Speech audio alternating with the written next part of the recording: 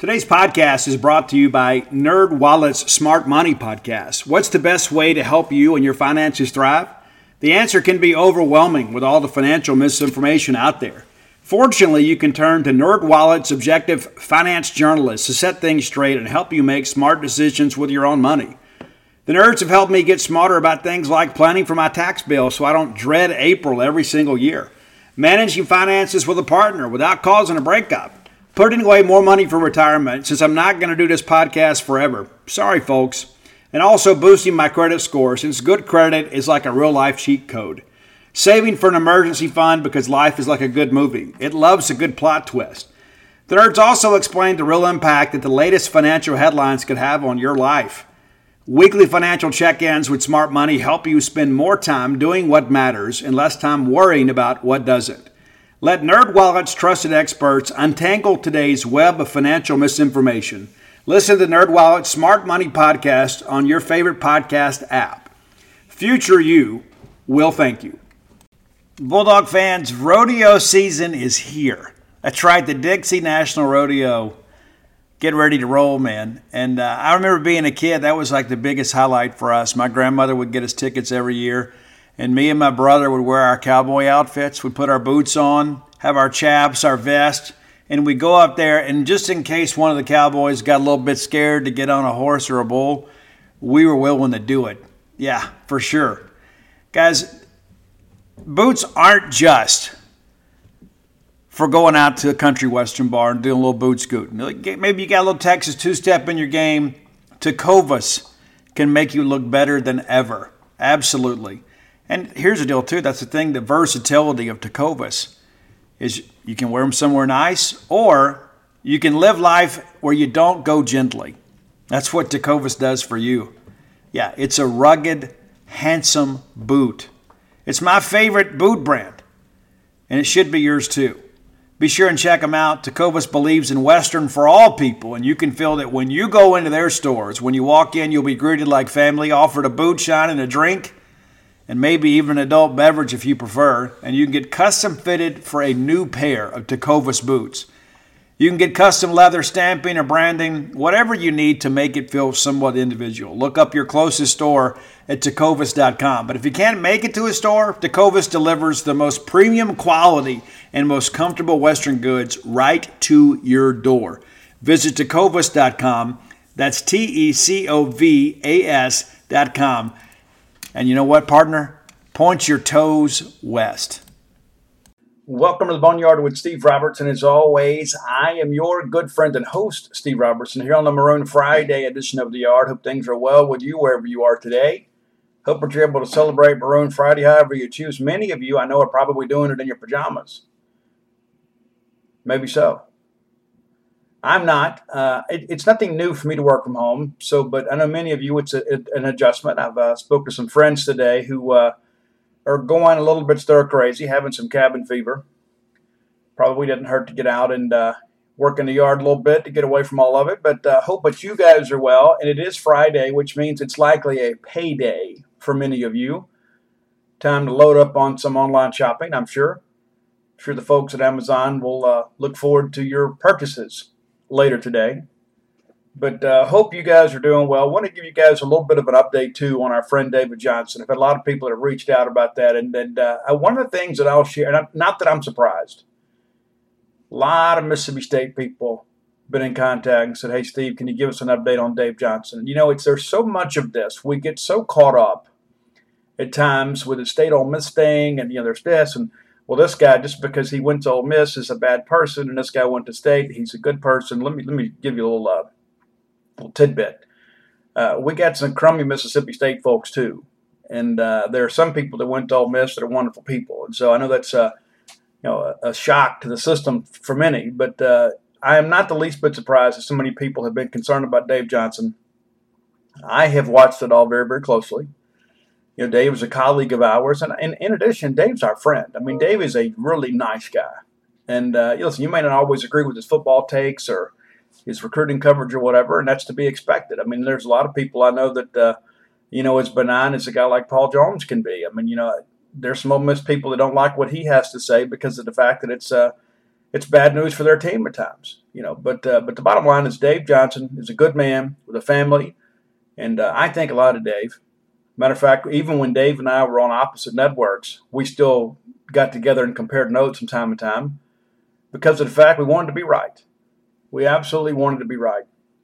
But the latest information that I have, since we have been together, Dave Johnson took a turn for the worst. I guess that would have been Wednesday night. So Chris Brooks, you guys know Chris.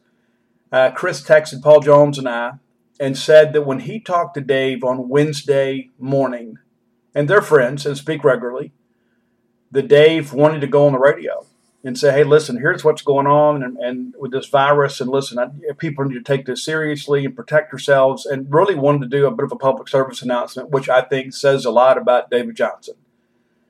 Dave didn't want to go on there and just, say, hey, oh, woe is me. Dave wanted to go on there and talk about his experience in the virus and kind of prepare people. And then later that evening, he took a turn for the worst. And so his wife also is sick and has tested positive. So their daughter posted on Facebook that Wednesday night that Dave had to be put on a ventilator and trying to give his lungs an opportunity to heal. And listen, you never want to hear anything like that. You just don't. And it's one of those things that really hits home, not just because of the fact that it's somebody that we know, but it's one of those things when you begin to look at the bigger part of this. This is a man with a family. This is a man with dependent children. This is a man that has people in his life that love him. He's not just a number on a graph that's tweeted out by the CDC. This is a person.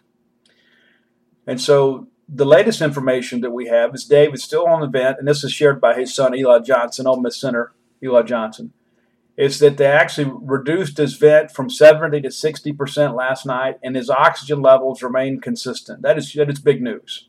That's big news. So we're hopeful that Dave will make a full recovery here. But I just want to say, listen, remember him and his family in your thoughts and prayers. His wife also tested positive for coronavirus, and I understand she's still quarantined at home.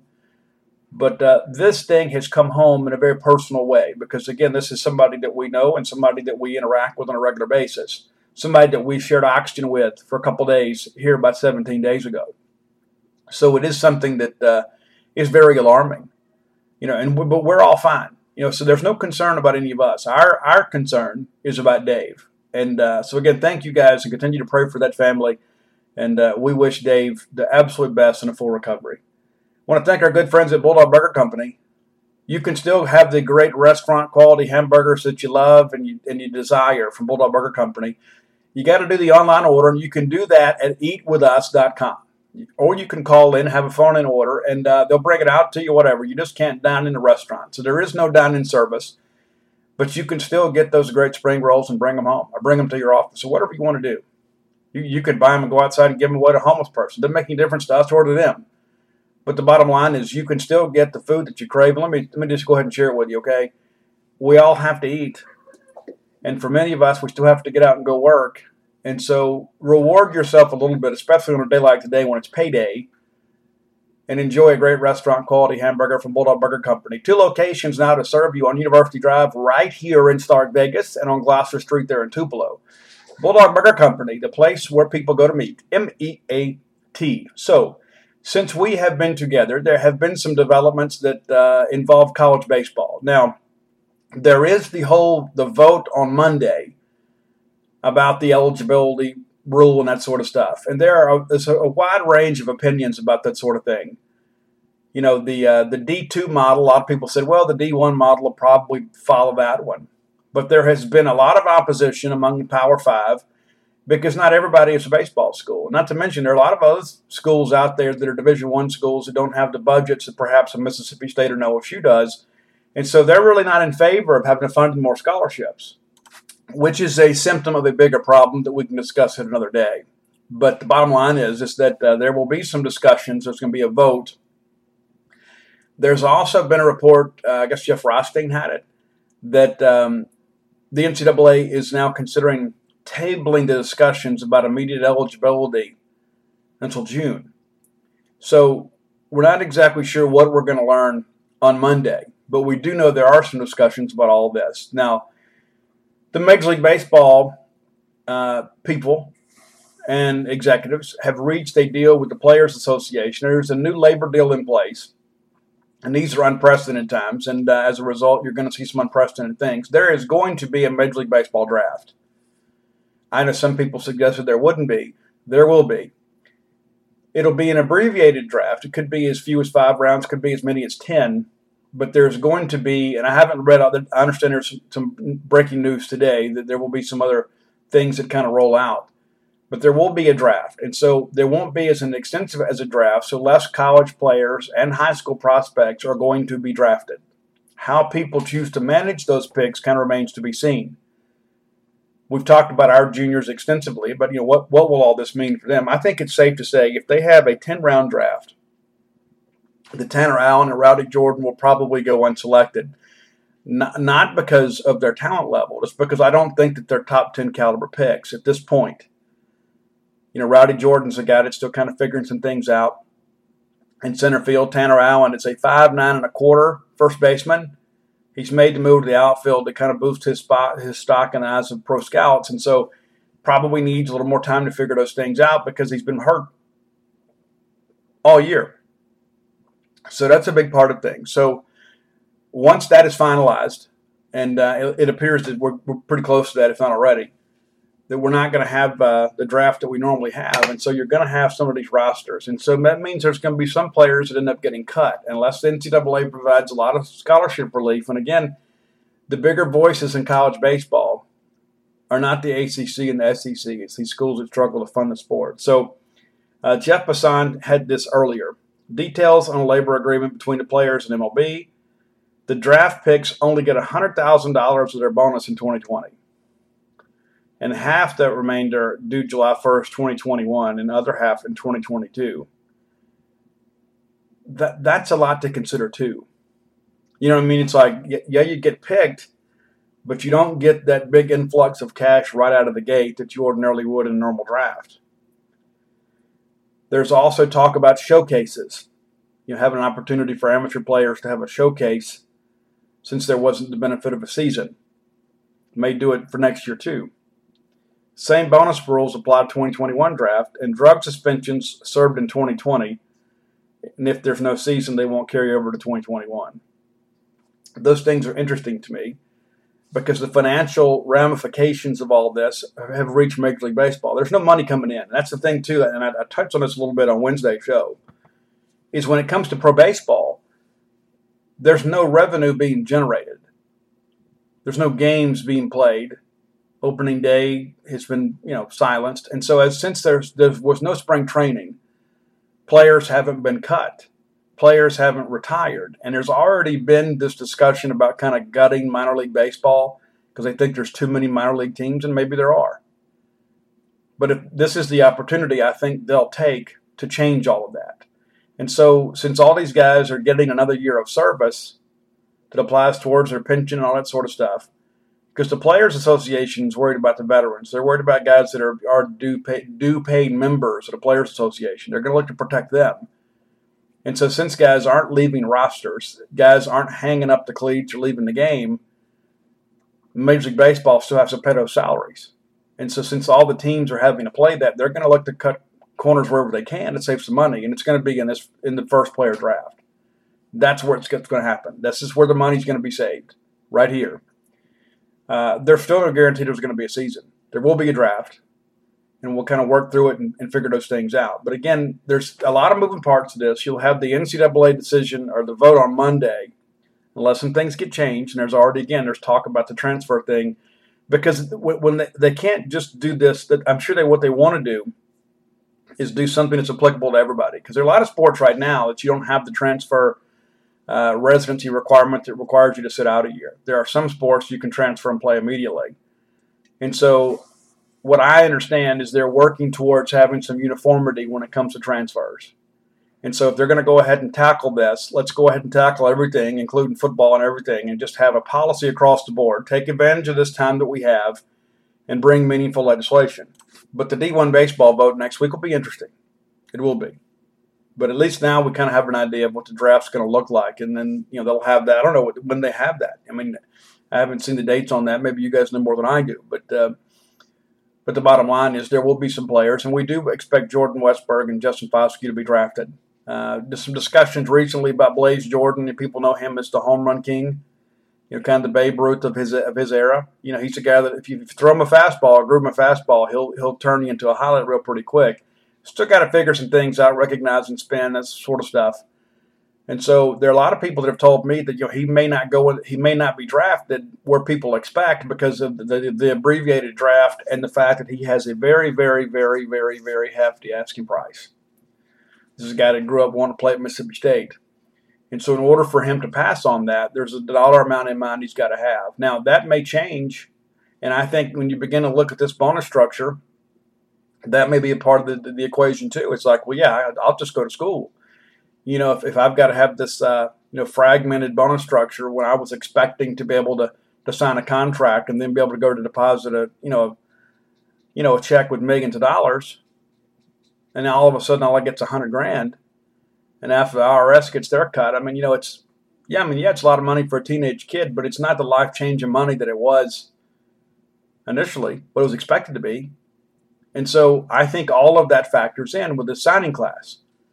When you don't have the ability to go get that big money, there's and eventually you get it in time. But again, this is a cost-cutting measure by Major League Baseball, and it's going to change college baseball at least this year. And I don't know that you can have just the relief for this year. I think you've got to let's just rip the Band-Aid off, and let's go ahead and handle all the issues that we have to do with college baseball to move the game forward. We got time to talk about it now. I think this is an important part of things. This could be a game-changing stretch for college baseball because the rosters are going to be packed. And I know some fans look at it and say, oh, we're going to be absolutely loaded next year, and we are. We absolutely are. But I think the bigger issue, because that's temporary. You know what I'm saying? You expect Mississippi State to be great every year, but getting some guys back you weren't anticipating, that is a temporary deal. We need to bring some permanent resolution to some of the problems in college baseball. And so my hope is that discussion will happen. I think maybe this will be the impetus to bring more scholarships and kind of ease the limitations a little bit, kind of moving forward.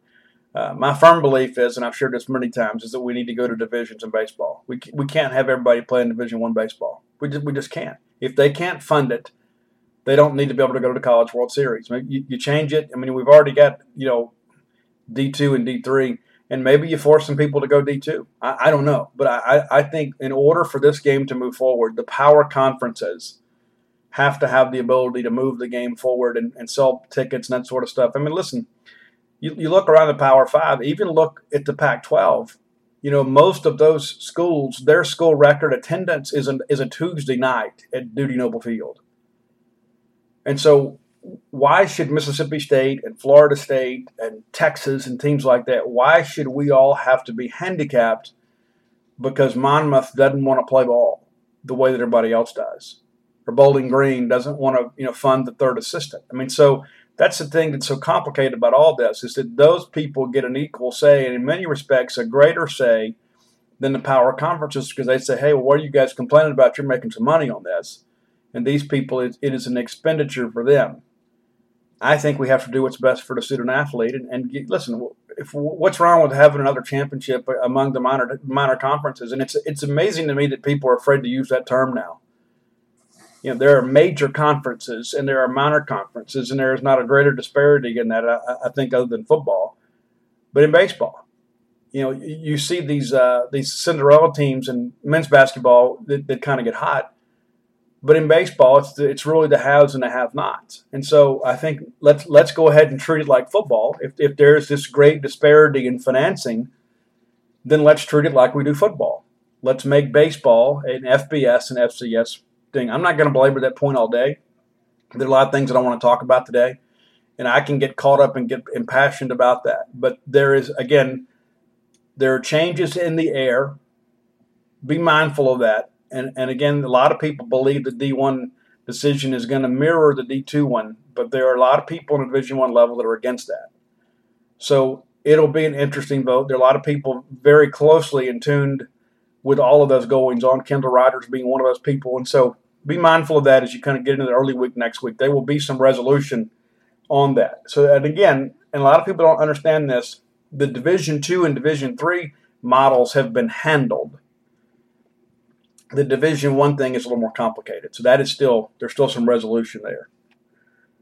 I remind you guys, too, I have made the jump to Hawthorne. Happy to do it. HAWTHORNE.co, and I have never smelled better. Ever.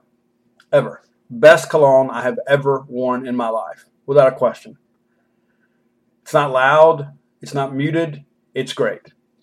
And nobody ever tells you how to wear cologne or apply cologne or buy cologne. You can do it for yourself. Go to hawthorne.co. Again, that's HAWTHORNE.co.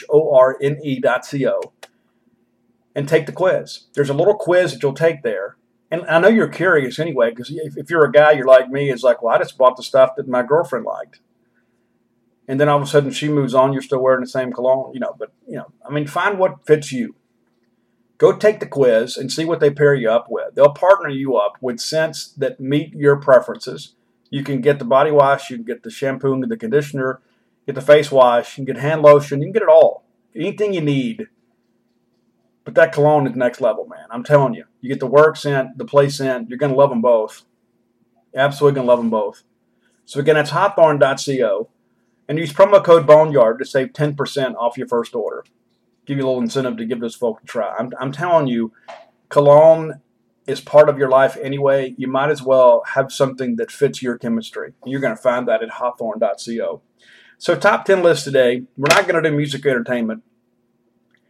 We're going to do egg bowls. I have spent a lot of time here. I'm taking advantage of the isolation to be able to kind of get way ahead on the sequel to Stark Villains. As you guys are aware. So I've been interviewing a lot of players. Like yesterday and today, I've interviewed Matt Wyatt and Chris Franny and Kevin Sluter about the 96 Egg Bowl. And I've interviewed Eric Underwood, of course, about the Egg Bowl, Sleepy Robinson, Eric Moulds, Michael Davis, DeCenzo Miller, Jerry Norwood. I've interviewed a lot of people about a lot of Egg Bowls. By the time this book is complete, I will have written about every Egg Bowl win since 1946. Working on some College World Series trips too, but because I have spent so much time researching Egg Bowls the last couple of years, I thought, what, Mississippi State has won 10 Egg Bowls this century. We were 6-4 in the last decade, into 2010, so we go 6-4. So we pick up a couple of games there in the overall series record, and I suspect I'll go ahead and give you a hot take. We're gonna have a winning decade this year too. This decade, pardon me. But I thought, since we won 10 this century, I'm going to rank them. I'm going to rank my favorite 10 Egg Bowls this century. I'm going to put them in order. You guys okay with that? And listen, your list may differ than mine. And one of the things that I looked at is, what did it mean for each season? Was it an exciting game? There's a lot of factors involved here. And so the number 10 Egg Bowl on my list, and listen, they're all big. I'm not, just because I rank one above another one doesn't mean that I didn't love it. I have loved every win over Ole Miss in every sport every day of my life. Every day of my life. And again, this is our stretch to brag. We've won 2 in a row. We've won 3 of the last 4, and it took Ole Miss breaking Nick Fitzgerald's ankle to prevent us from winning 4 in a row. But my number 10 one is 2011. And it's one of those things, too, it's almost kind of a forgotten season. That was the 6-6 Wake Forest year. We went and beat them in the Music City Bowl. That was the 31-3 game that ultimately cost Houston Nutt his job. It kind of put an end to the end of the Houston Nutt era at Ole Miss. That's a 31-3 game. And you may recall that Ole Miss scored late, and they reviewed it and ruled that he wasn't in, that he was incomplete. And then Barry Bernetti gets loose there. And then Lewis Watson, St. Paul's High School down in Mobile, Alabama, the highlight of his playing career. Didn't play a whole lot. He was a great guy, but he didn't play a whole lot. He comes up and just destroys Barry Bernetti on the last play of the game to keep them out of the end zone in a 31-3 win. It was a great night. Rained a little bit. That's the game, too, if you remember, where we just kind of ran the quarterback draw over and over and over early in the game because we knew that Chris Ruff was tougher than their linebackers. And Dan, and I've talked to Dan about this after, years later. Dan had a chance to kind of repay them back for that 45 to nothing 2008 loss, but Dan called off the dogs. Dan Mullen had told me before that he believes, when you take a knee against somebody like Ole Miss, that is a greater indignity than blowing them out. And I have told him that is incorrect. I've told him that's absolutely incorrect. The only way to really get your point across is to run the score up. Because I believe in you've seen the movie The Mighty Ducks? You've seen that when you were much younger? You remember the Hawks coach, right? It's not worth winning if you can't win big, especially rivalry games. You got to go win the rivalry game. The number 9 Egg Bowl on my list for the century is 2005. That, again, was not a winning year for us, but it was one that was a memorable game. That's the Jarius Norwood game. You may recall that. That's the one where we absolutely ran at will against them. And Jarius had to go back to the locker room. Remember he went down and he was cramping up. And he goes back to the locker room and he comes back out and Davis Wade Stadium absolutely explodes. And we win the ball game 35-14. Make sure I got this pulled up right. Yeah, that's the Jarius, I think, had 4 touchdowns on the day. But it was just one of those days where things were going right for us. The listed attendance for that, the biggest home game of the year, because it was a rough year, 53,655. That's Chrome year number 2. We go 3-9 that year. We beat Murray State. We beat Tulane in Shreveport. I don't know if you had forgotten about that. We went and played that game up at the Independent Stadium. And then we didn't win again. Our lone SEC win was Ole Miss. It was a dreadful year for us. But we won the ball game. Number 8 on my list might be a bit of a surprise. It's 2009, and that's the year you remember. That's Ole Miss came to Starkville with Jevin Sneed, God rest his soul, trying to get to the Capital One bowl game. They needed to beat Mississippi State, and then they would have been in line to go to the Capital One bowl game. And listen, State should have been playing for bowl eligibility that day. Dan Mullen, if he challenges a play when Tyson Lee, they ruled Tyson Lee over the line of scrimmage when he hit Leon Berry that would have set up a score. We didn't challenge a play, and as a result, we didn't score on that drive. And then Tyson had a big fumble late, and I'm not throwing shade at Tyson. That's just the game. But we lose that game to Houston. And then if we make a tackle against LSU on Chad Jones, we beat LSU. What a big game that would have been. And I think that was the game too, and I think people realized Dan Mullen was for real. We'd beaten Jackson State, and Auburn got on us pretty good. We went over there and played well for a while, but Auburn got on us, and then we beat Vanderbilt 15-3, and it was just not, offensively we were not doing it. But against LSU, we pretty much did what we wanted to do. We should have won the game. We're a play away from beating LSU. We're a play away from beating Houston. But here we were at the end of the year playing Ole Miss, really playing spoiler. And this is the Dexter McCluster game, I guess, when Charles Mitchell blows him up on the sidelines early and the crowd really got into it. Ralph comes on in relief of Tyson Lee, has a big game. And then late in the ball game, Corey Brumfield, the pride of Palm Bay High School, picks Jevin Sneed off on a pick six, baits him into the throw because he's sagging off Pat Patterson, and Pat is lazy on the route. And as soon as the ball leaves Jevin Sneed's hand, Brumfield breaks on it, and it's smooth sailing. And then he points at Sneed as he goes in, and that wrapped it up. That's number 8 on the list. And that's the game, too, if you remember, after it was over with, because Houston Nutt had said in the media that week that, program was going good, and they were recruiting strong, and everything was great, and they were on the rise. And then Dan Mullen, somehow, some way, somebody had a microphone on the sidelines and hands it to Dan Mullen after we win the ball game. And Dan Mullen says, "That's right, there's one program on the rise here in the state of Mississippi, and that's right here at Mississippi State." And at that point, every one of us was ready to suit up and play football for Dan Mullen. Number 7 on the list, the 2018 win. That's the Nick Fitzgerald redemption game. It's one of those ones, too, where, we go 8-4. We go down there and we win that ball game. And was not a competitive game. That's the 35-3 game. That's the fight game. Again, we keep them out of the end zone again. That's the A.J. Brown, Jonathan Abram slapfest ball game. That's the ball game that led to the new restrictions about not keeping the golden egg on the field, that sort of stuff, which is so stupid.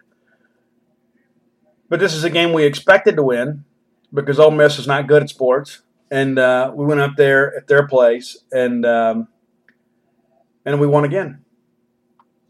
And it was one of those things, too, and I wanted it so bad for Nick Fitzgerald. Because, again, as I've shared in Starkville, I don't know that many Mississippi State fans fully appreciate the sacrifices he made to be your quarterback. And then for him to come all the way back after that horrific injury, after that cheap shot in 17, to come back and have the game that he did, cementing himself as the greatest road Egg Bowl quarterback in Mississippi State history. 35-3. Number 6 on my list, and again, your list may be different than mine. Number 6 on my list is the first Nick Fitzgerald win at Ole Miss, the 55-21. We went up there, and there was so much talk about, it had been a bad year. We're basically up there to play spoiler, keep them out of a bowl game, and we ultimately get in with an APR. But it wasn't a good year for us. And if you remember, this is the first year of the post-Dak Prescott era at Mississippi State. Dan mismanages the quarterback situation early, and it cost us the South Alabama game. I know everybody gives Weston Graves the grief for missing that kick, and he'll tell you he should have made it. But the bottom line is we shouldn't have been in that position. We're up 20-0 in this ball game, and we get outscored 21-0 in the second half. We thought Peter Sermon was the truth, man. After a half, how little did we know? Then the next week we bounced back and beat South Carolina. We nearly beat LSU down at their place. You remember Damian Williams with the big comeback. We nearly won the game. Then we go up and we beat UMass at Foxborough. Auburn absolutely destroyed us here. They ran all over us. And then we lose to BYU in overtime, a game we should have won. I remember poor Will Coleman, gets hit where they rough in the passer penalty on a possession play, and it was the right call. It wasn't anything intentional or malicious, but he did make contact with the guy's helmet. They made the call. I don't hate the call. I hate the rule, but I understand it. Then we lose to Kentucky when the kid makes a career-long 53-yard field goal, and it just seemed like we were snake bit. But we were a good team, but it had some bad luck. We didn't play good defense at all, but we were a good offensive team. We put up some huge numbers that year. And we knew Ole Miss couldn't stop us, so we went up there and just destroyed them and had a lot of fun in the process. Number 5 on my list is this year's Egg Bowl, 2019. There's a couple reasons why. Number 1, it was a huge win in a very, very frustrating year. We left some wins on the table and made life very difficult for ourselves. Had to overcome a lot of adversity. Had to overcome the Tutorgate stuff. Had to overcome injuries to 2 quarterbacks, not to mention Keaton Thompson looking to transfer. There was just so many distractions with all of this. And despite all of that, we still found a way to beat Ole Miss again and extend the bowl streak. And I think when I think about Darrell Williams and that senior class and Chauncey Rivers and that bunch, it's just some guys that really played hard for Mississippi State.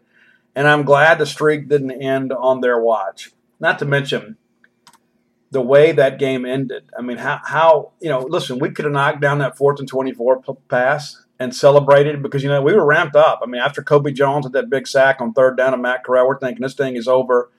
We'll get a big defensive play and the game's over. We'll run out the clock. And that would have been great. That would have been great. It really would have been.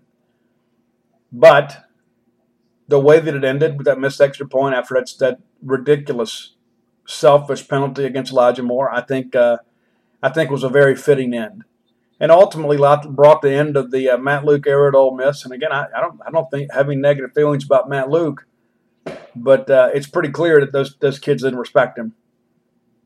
They wanted to play hard for him, but they wouldn't have done something selfish like that otherwise. It's a lack of discipline. All right, so number 4 on the list, 2007. 2007. That's our first I guess it's not stress. Our second Sylvester Croom. I was going to say our first non-Dan Mullen, but that's completely wrong because we already talked about Jim Moorhead twice. So forgive me. 2007, that's the Derek Pegues game. That brought the end of the Ed Orgeron era at Ole Miss. The play that stands out in my mind, everybody remembers the Pegues punt return, but the play that I remember, and everybody remembers them going for it on 4th down or out around midfield, is Brandon Cooper. Brandon Cooper, the highlight of his Mississippi State career. I don't even know why he was on the field in that situation. I mean, I really don't. The game is on the line. They're going for it on 4th down, and we got a third-team defensive lineman out there. And what does he do? Brandon Cooper takes Michael Orr, All-American, wrote a book about him, made a fake movie about him, a cartoon movie about him, about all that nonsense, but that's another day. But Michael Orr is a great player. And so Brandon Cooper takes this guy into the backfield and drops him in Ben Jarvis Screen Ellis's lap. And then Dominic Davis comes in, cleans up the play, and the next thing you know, there is juice and life. And if they punt the football there, they probably win the game. Next thing you know, we go down, we score. They punt. Pegues takes it back on a great adjustment by him, and then we get the ball back, and Adam Carlson, another much maligned Mississippi State player at times. Adam Carlson makes the biggest kick of his life. And, man, that thing, when Croom got ready to kick it, everybody in the stadium was like, oh, my gosh, what's happening? And I get it. But, man, Adam Carlson absolutely boomed that thing through. That was a huge, huge day for us. And, of course, that's our first bowl game was clinched already. We were already bowl eligible, but we ensured that we were going to have a trip to Memphis, our first bowl game since 2000. It had been a miserable decade. And that day was perfect. That was a perfect day. We win. We go to a bowl game. Ole Miss fires football coach. That's a good day. Number 3 on my list, I'm going 2001. 2001, and for kind of similar reasons as some of these other games. It's like because of what was at stake here, we were projected to be a very solid bowl team. I've recently talked to Cinzo Miller about that, about how much confidence that they had going into the season. Really felt with what they had coming back on offense that we were going to have a great team. We didn't. We didn't have a great team. But we ultimately win the ball game. We beat Eli Manning and Starkville and keep Ole Miss out of a bowl game. But it was such a frustrating year. I'm not going to rehash the whole thing. But I remember that CBS game against Florida. And they beat us 52-0. We had beaten them pretty good up here in 2000. And Spurrier got his revenge. And, man, they picked on Demetric Wright all day long. People forget. We were ranked in the AP to begin the year at number 19. Some people had us in their top 15. Like a lot of people were suggesting Mississippi State would really challenge in the SEC West, including me. And so we win that first ball game, and then we're number 17 against South Carolina, who was 18. And then, Pinnock gets loose on a 4th down play and runs for a touchdown. They beat us 16-14. That's the first post-9/11 game. And then we go lose to Florida 52-0. And it's like all the wind went out of our sails. We still had a chance to bounce back. We go to Auburn and, didn't defend it well there at the end of the half, and they ended up getting a field goal, and they beat us late 16-14. A ball game we should have won defensively. We played a lot better. Then we lose to Troy. Then we get blown out by LSU. We get one from Kentucky, which was big. And then we nearly beat Alabama. We nearly beat Arkansas. So we kind of figured some things out, but halfway through the year. We were competitive in those ball games. And then we get Ole Miss here. And it wasn't the last game of the year. It was supposed to be, but if you recall, we had to reschedule because of 9/11 with BYU. So BYU comes in, and we play them, and we lose that ball game by a field goal. One of the worst officiated games in the history of college football. So when you look at this year and you think, man, what a miserable year it turned out to be. You got a handful of games in here that 5 games, you had 5 losses by a score or less. And so we weren't a bad football team, but we had a bad record, no doubt. And but we beat Ole Miss. Corey Banks, that's your hero. Corey Banks, a couple of interceptions against Eli Manning, biggest game of his career for sure. I remember the dogs, Jolie turning the dogs loose in that ball game for sure. The number 2 Egg Bowl on my list is 2013. That's the Damian Williams game. That's the Dak Prescott coming off the bench and us winning an overtime game. It was one of those games, too, where, not a lot of people gave us a chance to win the ball game. Not many people gave us a chance to win the ball game. We're 4-6 heading into that final stretch. We'd lost 3 games in a row. We lose. We're in pretty good shape early on, even with Dak as the quarterback. That's the thing people forget about this. Tyler Russell, at the time, was considered an NFL prospect. Tyler gets hurt against Oklahoma State. We don't do anything offensively. We kind of throw Dak to the wolves. We come back and we beat Alcorn State 51-7. And then Dak has to make his first SEC start on the road at Auburn. We lose 24-20. If Dak runs for a first down late in that game, we win. But he didn't. He wasn't Dak quite yet. Then we blow out Troy 62-7, and then LSU really, really got to us. It was a competitive game for a while, but then they blew us out. We slipped by Bowling Green. That's the Kendrick Market tackle. You remember that? You remember if Kendrick Market doesn't make a tackle in the open field, we lose to Bowling Green. Then we beat Kentucky. Another one of those games late. We had to make a play late, and defense had to get us off the field. And then we go and lose at South Carolina. That's the weekend that Peggy Prescott left us. And so then everybody thought, well, we'll give Dak some time. And Dak's like, no, I'll be back. And so as soon as the funeral was over, he's back. Said that his mom would have been disappointed with him if he missed practice. So he gets back. We go to A&M. We're playing Johnny Manziel in his last game at College Station. And if we just make a couple of special teams tackle, we win. We don't, though. We couldn't stop them. We lose 51-41. But offensively, that's when, even though Dak was banged up, guy was a warrior. So we lose the ball game. We go to Alabama. We host Alabama here. Tyler Russell starts the game, an absolute warrior, and Tyler's all broken up. That's what people, even to this day, people don't understand how hurt Tyler Russell was. And then we go on the road and we beat Arkansas, and for the first time ever to win a game in the state of Arkansas. Tyler Russell was so beaten up in that ball game, but he did what a senior's supposed to do. And I remember him late in the ball game, him standing in there delivering a ball on 3rd down, knowing he's fixing to get crushed. And he completes the pass. The drive extends. We win the game in overtime. That's the Nico Whitley fumble when he stripped the ball from Alex Collins. They're going in to put the game away. At the very least, they're going to kick a field goal. Damian Williams scores on the first play of overtime. We win. Tavez Calhoun picks it off, and the game's over. And then we beat Ole Miss. And then Dak is healthy in Liberty Bowl, and we beat Rice 44-7. And that's when we begin to think, next year could really be special. And it was. But the number 1 Egg Bowl for me this century is 2010. Back in 2010, and you remember this was the first Mullen Bowl year. But this is the year when we really became a program, when people had to begin to start taking us seriously again. We blow out Memphis 49-7, and we lose to Auburn at our place 17-14 on a Thursday night. We talked about that recently. That's the Cam Newton game. We should have won the game. We go down there and play LSU, and we don't play well. But really, that's the only game you look at on there, and you say, that's where we really laid an egg. We come back and beat Georgia. And I remember when Chris Relf dropped back to pass, we were driving down to put the game away. I guess we're up 17-12, need to make a drive.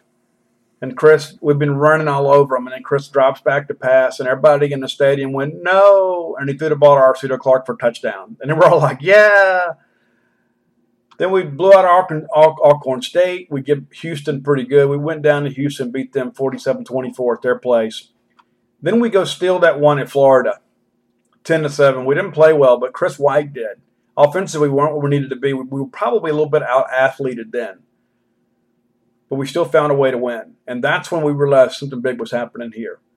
I think we had a little bit of a hangover the next week. We struggled against UAB, and I believe Michael Carr was the one that recovered the onside kick that ended the ball game for us. We take down Kentucky 24-17. We go to Tuscaloosa and we get beat. No shame in that. We just weren't quite ready for that. And then if you remember, we lose in double overtime to Arkansas. And I remember Derek DePasquale running on with the time running down, and we make the game time field goal and we go to overtime, and we're about to win the game. And Vic Ballard, and God bless Vic Ballard, that guy gave everything he had for Mississippi State, fighting for extra yardage, fumbles on what we thought was about to be a touchdown run, and then they score, and it looks like we're going to, win the game. And then we had the thing late, that's in the first overtime we were going to win, and I'm misremembering a couple things, but I remember we had the dummy cadence call. We had a penalty called on us on Derek Sherrod because somebody didn't know the call. But it was a great game. Brian Mallett, Niles Davis, great Arkansas team under Bobby Petrino. We should have won the game. And then we bounced back and we beat Ole Miss 31-23 in Oxford. And, listen, we hadn't always played well up there in Oxford. But when we won that one in 2010, it had been a stretch since we had won in Oxford. And I'm looking at the numbers right now.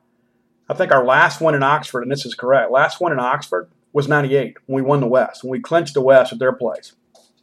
So 2010 ended that drought of losing ball games at Ole Miss. And so you win, and again, they're in a bad spot.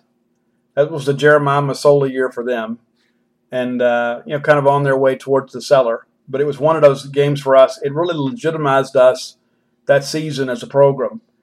And I believe that's when we really began to turn the corner at Mississippi State. We went from being a team that hoped to get to a bowl game to a team that began to expect to get to a bowl game. And then we go down there and we win the Gator Bowl. And that's the Nick Bell year. Chris Ralph wore Nick Bell's jersey number and became the MVP of the Gator Bowl. So that's my list. Send me yours. Let me know what you think. It's a good topic, though. Anytime we can talk about beating Ole Miss is a good thing. I want to remind you, our friends at Campus Bookmart, they're here to help you and to serve you and get you your information you need to get everything you need to be Mississippi State related. Anything that you need, whether it be clothing or decorative items for the home, you can find right at campusbookmart.net. Use promo code BSR, which stands for Beautiful Steve Robertson, and that'll save you free shipping on all orders over $50. Again, that's campusbookmart.net, promo code BSR. Stan and man, Miss Kathy Brown, the whole crew, lovely, talented Susie, everybody will take care of you. They'll treat you like family because in their minds you are family. So before we get out of here, I wanted to share a couple things with you about last season. When I get ready to write these chapters, I interview a wealth of people. I'll interview people, a lot of people off the record to get some background information about some things that happened. Or say, hey, I'm going to interview so-and-so about this game. What do you remember and what are some of the questions that you would ask? Those kind of things to get background. That's kind of what we do. That's what we writers do. Because you want to go into an interview being prepared. And so I reached out to a couple of former staffers and a couple players. And I'm asked some questions about last year.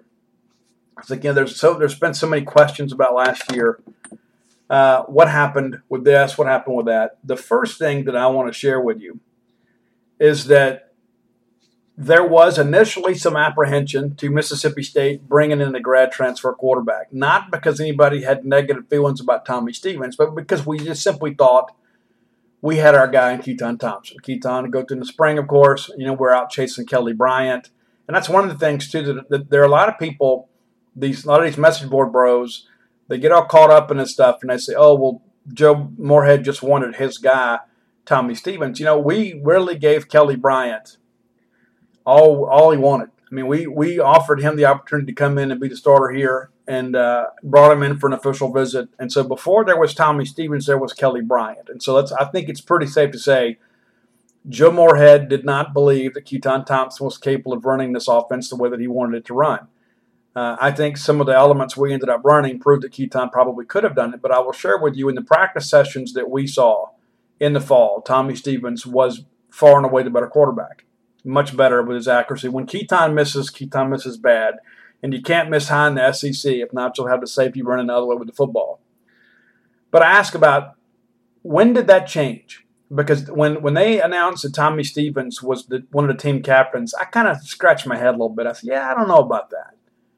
I don't know. I'd like to know more about that. And I think you guys did too. And so I asked people, independent of each other. They had no clue that I was going to ask somebody else. And both of the players that I spoke to voted for Tommy Stevens to be captain on offense, both of them.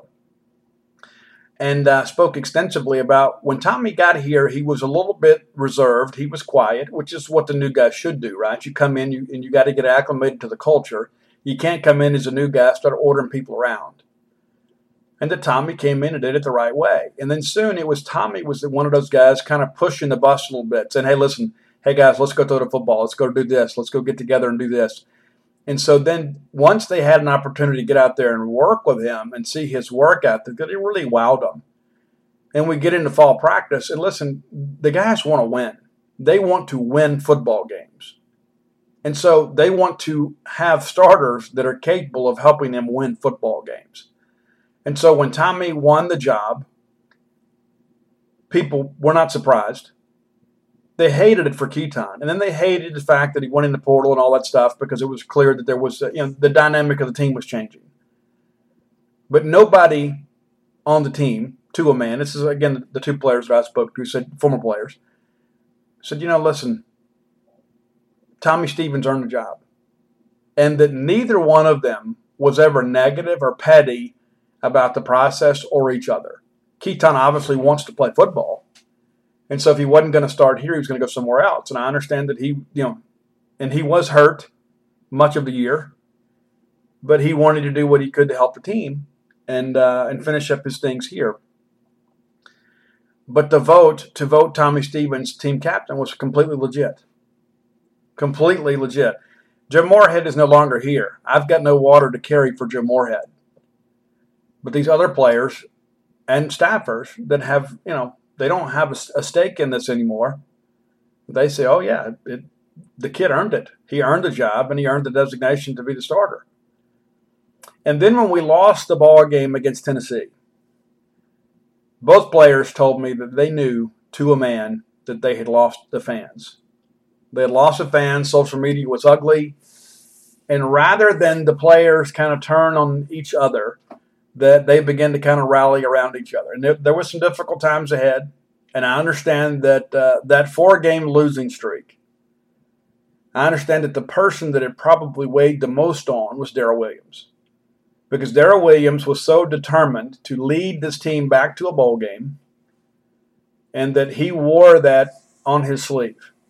We got to do this. We got to do that. And that he was the guy that probably carried that burden more than anybody else on the roster. All the seniors were invested, and everybody wanted to get it. But I understand Darrell is the one that you could see it in his countenance, that he was one of those people that, listen, he got really worried. But at the same time, too, it was like, hey, let's get back to work. And then when State gets up 14-0 in Egg Bowl, it's Darrell Williams walking up and down the Mississippi State sideline, telling everybody, hey, listen, don't give up. They're going to come back. They ain't going to quit. We got to do this. We got to do that. And then the feeling of the team was, if we have a chance to go up 21-0, we think the game is over. We think we can go ahead and knock them out early. And then we turned the ball over and had a little adversity there. We ended up dropping the punt, really letting them climb right back in the ball game. And it was Darrell Williams. Continue to stand up and say, we're going to win this ball game. We deserve to win this ball game. We're not going out here and losing on senior night. We're not going to miss out on a bowl game. And when even things got a little bit tight, he was the leader on this team. That probably comes as no surprise to many of you.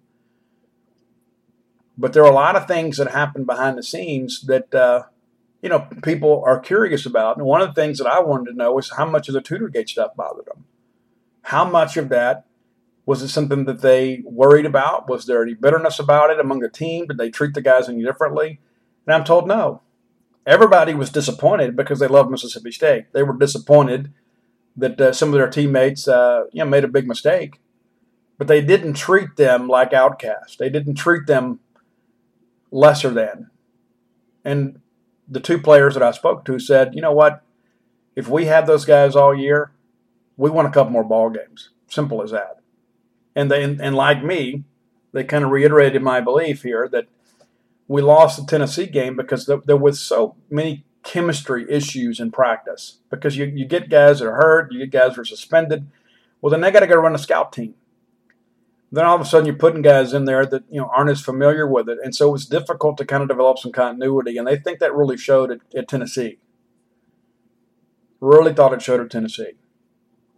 A lot of people, big fans of Garrett Schrader on his team too. They said the kid worked extremely hard, never complained, never asked for reps, went out there and did what he was supposed to do. But listen, he's a competitor, and he wants the football. He wants the football. And he worked hard to try to win a starting job in the spring. He really, really did. Rounded into much better health in the fall, and then, of course, he gets a little bit banged up. But everybody, to a man that I spoke to, even some of the former staffers, said Garrett had that special quality where people wanted to play hard because they saw how hard he was playing, that he inspired others to be even better. And both of the players tell me that he is very much capable of running the Mike Leach offense. A lot of people see him as a running quarterback because that's what we had to do a lot last year. And said that he is capable, said he has the arm strength and accuracy to play in this offense. And so, granted, they don't know a lot of the nuances of the offense, but they believe in the guy. So a lot of people are saying, well, Garrett Schrader can't do it. These are people that were with him every day.